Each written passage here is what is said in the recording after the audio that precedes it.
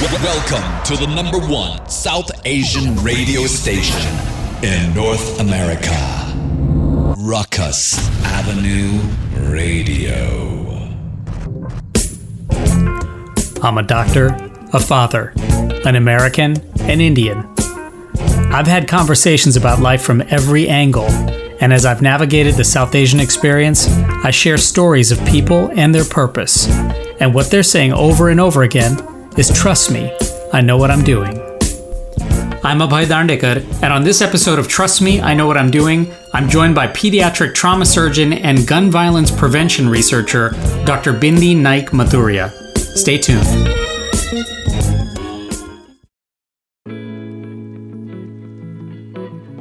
By the time you will have finished listening to this podcast, 2 more Americans will have died from gun violence, something that was preventable, something that completely did not need to happen. In 2021, so far as of June 2nd, and me recording this, there have been 635 children killed out of a total of 18,321 gun-related deaths overall. For a pediatrician like me, this is baffling, that unlike many other countries, we are unable to make upstream change in the name of public health, safety, and well-being, and move past the sentiment of the 1770s where arming ourselves with muskets was of some value. These days, like in most policy, political, and economic arena, compelling data must be part of the story. And thankfully, there are leaders like Dr. Bindi Naik-Mathuria who are making strides in bringing gun violence prevention research and data to the forefront of progress on this issue. Bindi was born in Kenya and came with her family to Houston for high school when she was 14. Going through high school, college, medical school, and surgical training in Houston has given her firsthand perspective within a Texan culture, and her deep and direct experience as a pediatric trauma surgeon caring for complex gunshot victims places her at the front line of caring for gun violence victims and their families. Bindi recently was awarded a CDC grant to study the epidemiologic story of gun violence and target risk factors with more precision, from a public health lens, similar to how COVID-19 risk research has been conducted. This comes after nearly 25 years of political and policy gridlock here, stalling important research while nearly daily mass shootings and gun violence continue. We recently chatted, and I asked her first about the daily numbness that so many feel when confronting this issue. Yeah, no, it's really sad. I mean, the fact that we have had a mass shooting almost every single day, it seems like recently, is it almost makes it worse as far as normalizing goes, because you're like, just another shooting. You know, when you say the shooting, no one will know which shooting you're talking about anymore, right? Whereas if you remember, many years ago, obviously Sandy Hook and Colorado and this and that. I mean, you could name those shootings because they were on TV all the time and there was so much talk about them. And now there's so many that the media barely covers them.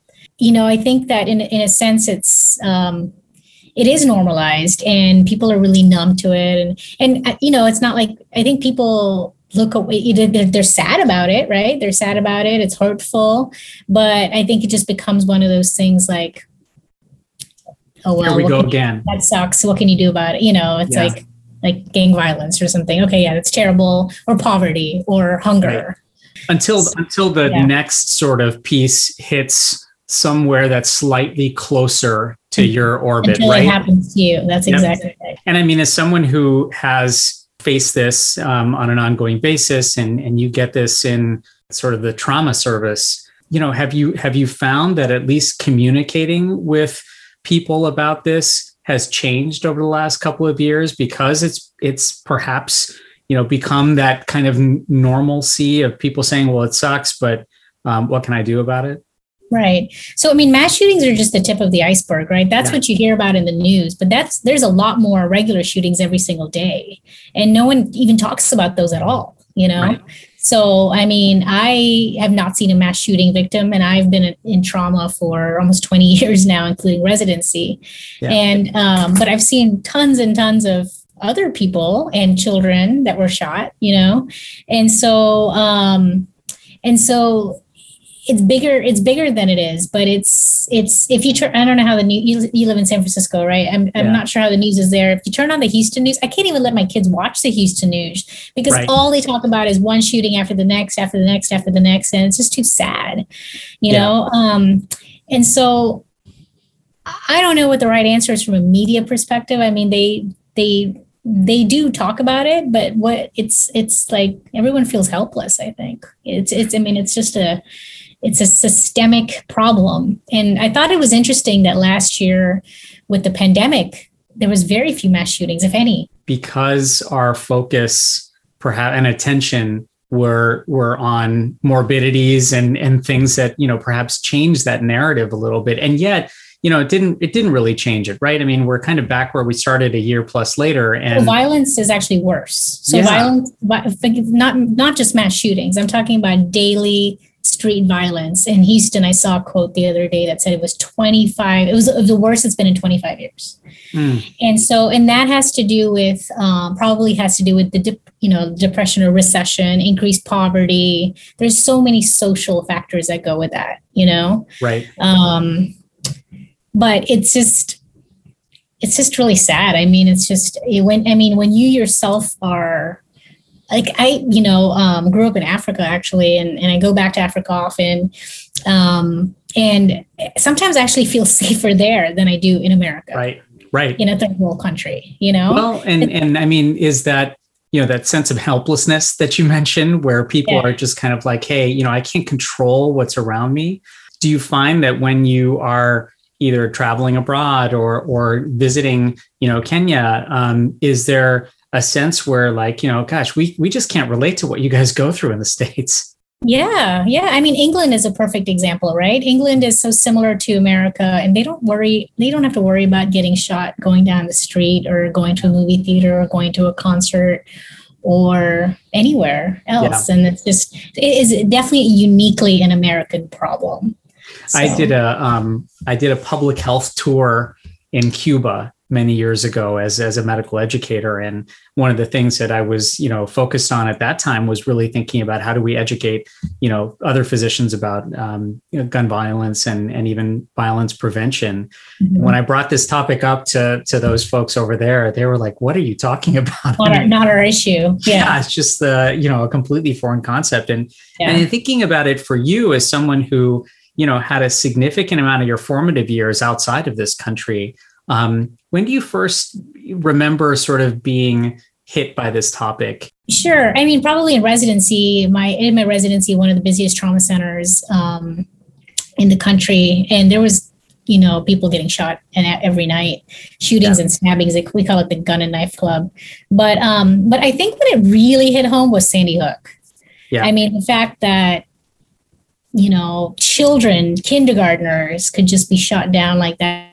And more importantly, the fact that nothing changed after that, it's kind of like, how much worse does it need to get? Well, I guess it needs to get as worse as daily mass shootings. I don't know. But it's that's when I realized the political challenges and things like that. Sure. That are so uniquely American and were really hard for me to understand in the beginning. Well, reflecting on that, it did Sandy Hook and, the experiences that you've had either in residency or training or now as a really experienced trauma surgeon in pediatrics, reflecting on even being a high schooler in Texas or spending a lot of your own educational years in Texas. I mean, do you think back on some of those experiences and wonder wow, how embedded this was even in your own upbringing and how prominent or prevalent these things are culturally? Yeah, I don't think I realized how embedded it was. I mean, I never saw anyone with a gun. I definitely went, to clubs and things like that. People probably had guns there. I didn't even think about it, Yeah. But it could have been any night that could have happened. You mentioned how people are desensitized to this kind of thing. I mean, I wonder if, because there are tangible pieces of this that you deal with all the time as the trauma surgeon, especially for those who are going through the morbidity of this, right? Where they have to deal with the aftermath of these things. Did you imagine yourself particularly in your training now going towards the advocacy part of this, of how to communicate, how to make research a real part of this. Tell me a little bit about how your journey went from being someone who's providing the direct care to someone who's really looking at this from a macro level. Right. I think of it as injury prevention. I mean, I think of it as, helmets to prevent bike accidents and seat belts to prevent car accidents, right? I'm not involved at the political level, I get asked to join Moms Demand Action and things like that. And I think it's fantastic what they're doing, right. But I don't have the time, to maybe go and lobby and things like that. But for some reason, I've never really been drawn to that side of it, the true advocacy, the lobbying, the talking to politicians and things like that. I do that every now and then as when they need a physician representative. Sure. But that's not been my focus. And I don't know, I applaud what they're doing. I don't feel like I can make a difference in that. Sure. I feel like it's too big. It's too big for me. Yeah. But I can make a difference when I talk to people about storing guns safely or talking to pediatricians in the community about, how to talk to, their patients about that or doing research as what my current project is with actually looking at risk factors and things like that. I feel like I can make a tangible difference in that way. One thing that we talk about a lot is our communication strategies, and even just asking, how people are. So when you have dialogues about this with friends or with parents even, and I'm sure, listeners of this podcast might be parents themselves of young children or even older children. The idea is that, how should people have conversations about this, particularly from a prevention lens? In the Indian community, I don't think that my sense is that gun ownership is lower. I don't know if I have the numbers on that for sure, but my sense is that gun ownership is lower. So it's not really something that comes up, right? Yeah. And it's kind of foreign, but I definitely have friends that grew up in Texas from other cultures that say, oh yeah, I grew up with guns all over the house. There was guns on top of the microwave. There was guns under the, by the bed. And that's shocking to me, Yeah. And if anything, the people that grew up with a lot of guns in the house and grew up shooting guns and stuff like that, it's part of their culture. And they're much more comfortable around guns, right? And so you put my kid with a gun, they wouldn't know what to do with it, right? And so I think that it's an interesting topic. So it kind of feels far away in that sense because you're not around it. But the whole question about, do you ask if you drop your kids off for a sleepover? Do you ask if they have guns? That is one that's very interesting to me. I don't know the best way to, I don't know have an answer to that. It's not, and it's something I've stayed away from in research as well, because I don't know what the right answer is. I feel like it can be offensive because it's like, it's the same thing as asking someone, do you have a gate around your pool? Right. Or do you put your kids in car seats? To me, it's kind of like accusing the other person of not being a good parent for their own child. Human nature is to avoid confrontation, right? Yeah, right. It's that same confrontation that is hopefully being the vehicle for preventing injuries and death. But I think if if your child goes to a home that is one of these homes that has 10 guns lying around, right, then you should at least definitely talk to them, the children, about the dangers of that, and I think you would have to make a personal choice if you want your child to be around that. Tell me one thing, such great news now that the CDC and, really that there's a lot of momentum to funding research for this entire arena. Tell us a little bit about your work and your research and how it's gotten both jump-started and what you're hoping for. Sure.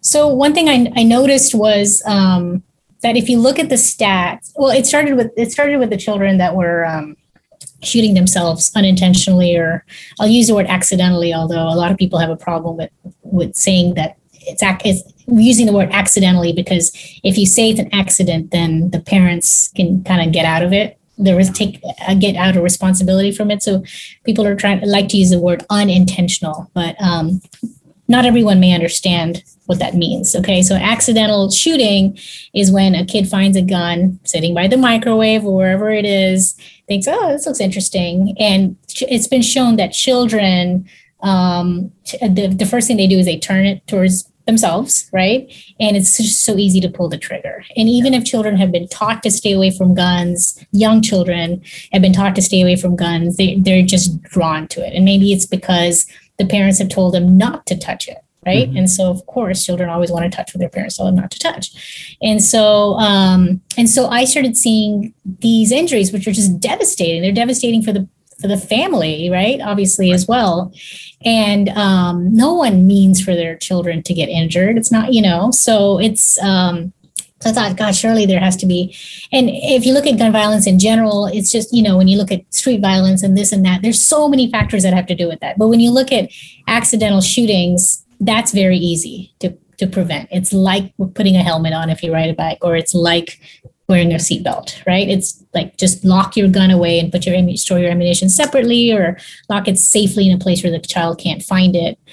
People often think their children don't know where their guns are, but they actually do know where their guns are. So, that's just education and awareness and things like that. And so I started getting interested in that originally. And then when I would look for, so if you talk to policymakers or anyone about that, they say, well, there's only like 5% of those a year. That's nothing. That's a very small part of the problem, which is true. It actually happens a lot less than you would think. Right.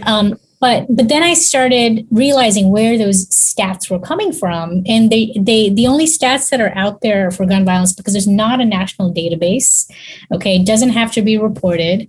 And so the only stats that are out there are deaths or fatalities. And so, but there's plenty of people that injure themselves with a gun, shoot themselves with a gun, but don't die, right? And some of them have horrible disabilities and things like that. And that still counts. That's still gun violence, right? Yeah. And so, then in trying to look for the real numbers, I realized they don't exist. You can't find them. And so that's why I came up with this idea. We have in trauma, every trauma center has to it's a national thing where you basically put all your information into a national trauma data bank. And so I thought, what if you could get all the firearm injuries from the National Trauma Data Bank, right? And that's injuries and deaths, whoever comes to a trauma center. Yeah. Okay. And then you may have a little bit more of a comprehensive view. But in addition to that, you may miss the people that died directly and never made it to a trauma center. So those people go directly to the morgue.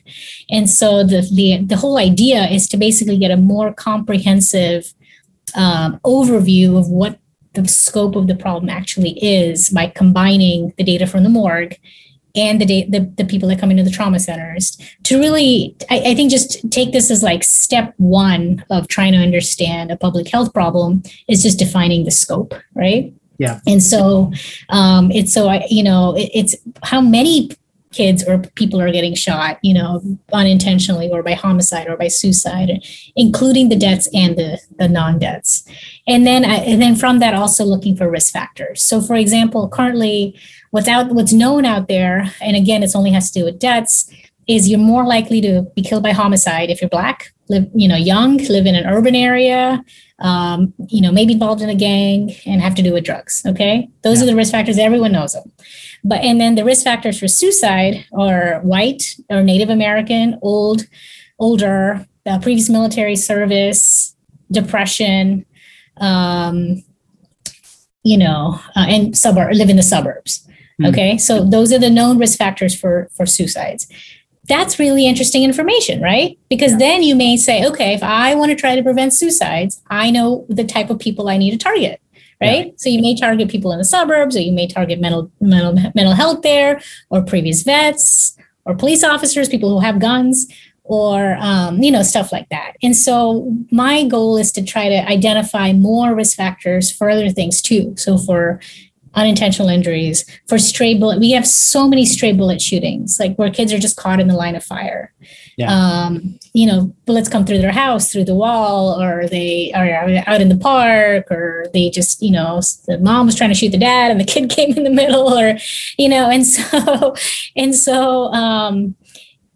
and so there's just I'm trying to find the risk factors for each type of shooting intent, right? Mm-hmm. For assault and for suicides and for unintentional injuries, law enforcement, even mass shootings, although I doubt we're going to have to get that much mass shooting data in order to try to have targeted interventions. So, and that includes zip codes and addresses. So we have all the addresses when they come to the trauma centers. When the ME office has all the addresses as well, and so we have these experts in kind of like geospatial mapping that can map where these people live and where the shootings happen, and then in those you can actually get a lot of other kind of social determinants. So it's not just the neighborhoods that are bad. You can also, for example, map how close you are to a liquor store or nightclub. Like, is that a risk factor? Which we assume it probably is. Or, what percentage of that neighborhood is mostly unemployed or has, education levels and education level. Yeah. All the kind of the census level stuff. Yeah. So I think all that, the goal of all of that is to try to identify risk factors so you can actually intervene. So if you know that these particular neighborhoods are more at risk, right? Then you may try to find what's a common theme in those neighborhoods? Sure. What can you do? I mean, people have shown that even simple things like improving lighting helps, right? Like not having dark alleyways or green spaces. More green spaces may help, interestingly, or obviously having more, I think it's helpful to the police because they can patrol those areas more if maybe they didn't know of them, for example. So specific things that you can do to try to. And being able to then test and iterate, how you're going to be able to solve some of these issues or at least address them. And, just in the same way that even like food security and finding food deserts or for food islands, so to speak, right? So it's sort of similar tracking with that. And with the, you're an educator and in thinking of sort of the outcomes of this. Do you envision a future where now that you have this data and the identification of risks, that people can get really creative and innovative with how to solve some of these problems? Oh, absolutely. That's step 2, right? So step 2 is figuring out, now you have that. Now it's trying to figure out what the interventions are, right? It's kind of like the public health process. Sure. And then, and also I think it would be useful for policy, right? To drive policy. So if you can give the policymakers real numbers, right? Mm-hmm. Like it's not just, 3% of kids that shoot themselves, it's actually 10% or whatever the number ends up being. Then that might convince lawmakers to, pass some laws that are. Tell me one thing. I know it's a big deal. It's a big deal, but maybe share for those who don't understand some of the history behind this. How big of a deal is it that research like yours is being funded again? Oh, it's a huge deal. I mean, how do you think that? Scientists found vaccinations for COVID or cures for cancer, or even, car accidents, motor vehicle crashes used to be much worse until people, started figuring out where they were happening, why they were happening, and, figured out how to improve the highway systems and improve seatbelts and car seats. It's still a major problem in many developing countries, right?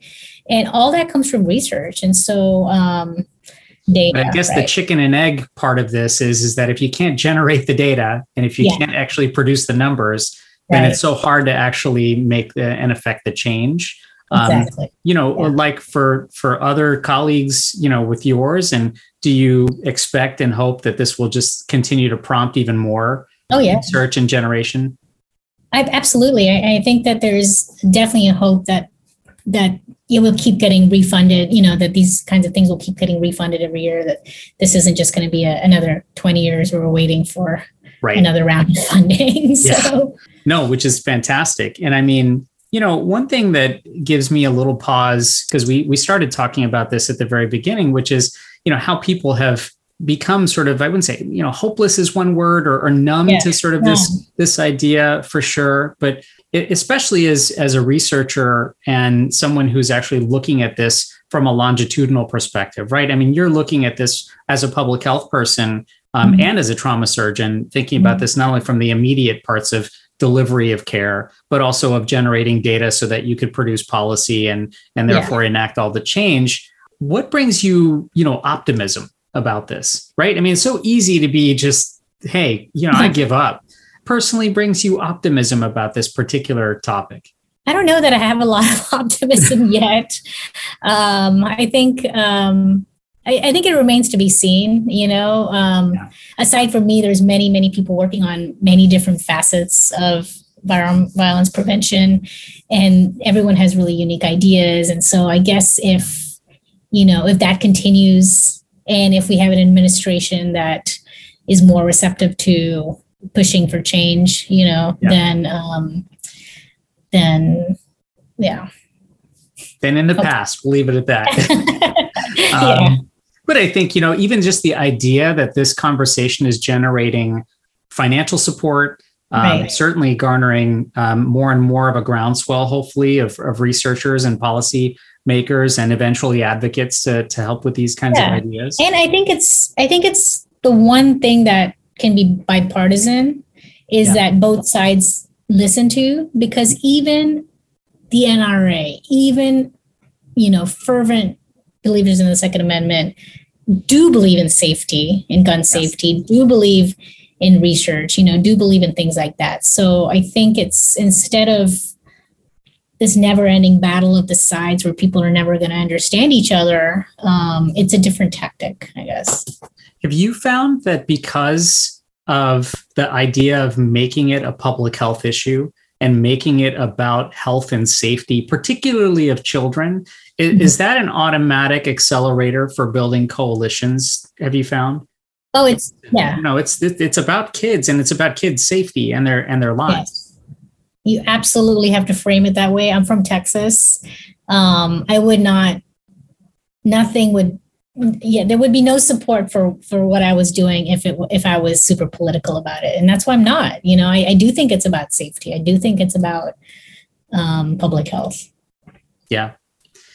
Tell me this, Bindi, you're someone who a lot of times and on a day-to-day, even minute-to-minute basis are faced with critical decision-making situations, and you have to communicate so effectively with so many different stakeholders, both in the clinical environment and the non-clinical environment. But how do you, as both a trauma surgeon and a researcher and someone who feels so passionately about an issue like this, how do you develop and cultivate trust and confidence in your work and in this issue as being, an imperative? Right. That's a good question. I mean, you have to have support from others who believe the same thing. I think that that's really important. You just have to believe in values and what you stand for. I mean, I don't like seeing kids shot. I don't like seeing adults shot. People don't, I think the lay public sometimes doesn't understand what being shot means.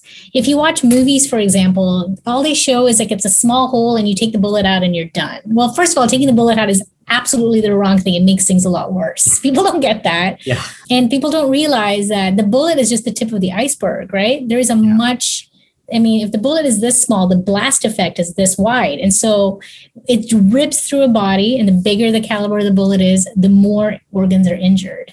Yep. And so I don't know. I honestly wish the media would talk about that more, right? So we see it. We see bodies being completely ripped up. We spend hours and hours in the operating room trying to help, and then they may die or be in the hospital for a really long time with complications. I just wonder if some of this opposition to that is because people don't realize that, Sure. From the vantage point of being able to know how passionate you are about this, know how your research is going, and we're also very grateful and excited for some of this data to come out and help us to develop some of these narratives a little bit better. Bindi, thank you so much for all you do. We're again so grateful for everything that you're doing for not only your local community, but for all of us nationally. Well, thank you so much for having me on this show and giving me a chance to talk about it. And thank you. Thanks so much, Bindi, for everything that you do. Please visit gunviolencearchive.org to look at more daily and cumulative data. This past weekend was Wear Orange Weekend to promote gun violence awareness And we all can learn a lot more at everytownsupportfund.org and momsdemandaction.org. Till next time, I'm Abhay Dandekar. Hi, this is Raginder, and you can check out ruckusavenueradio.com for more information and for the latest on station programming and more.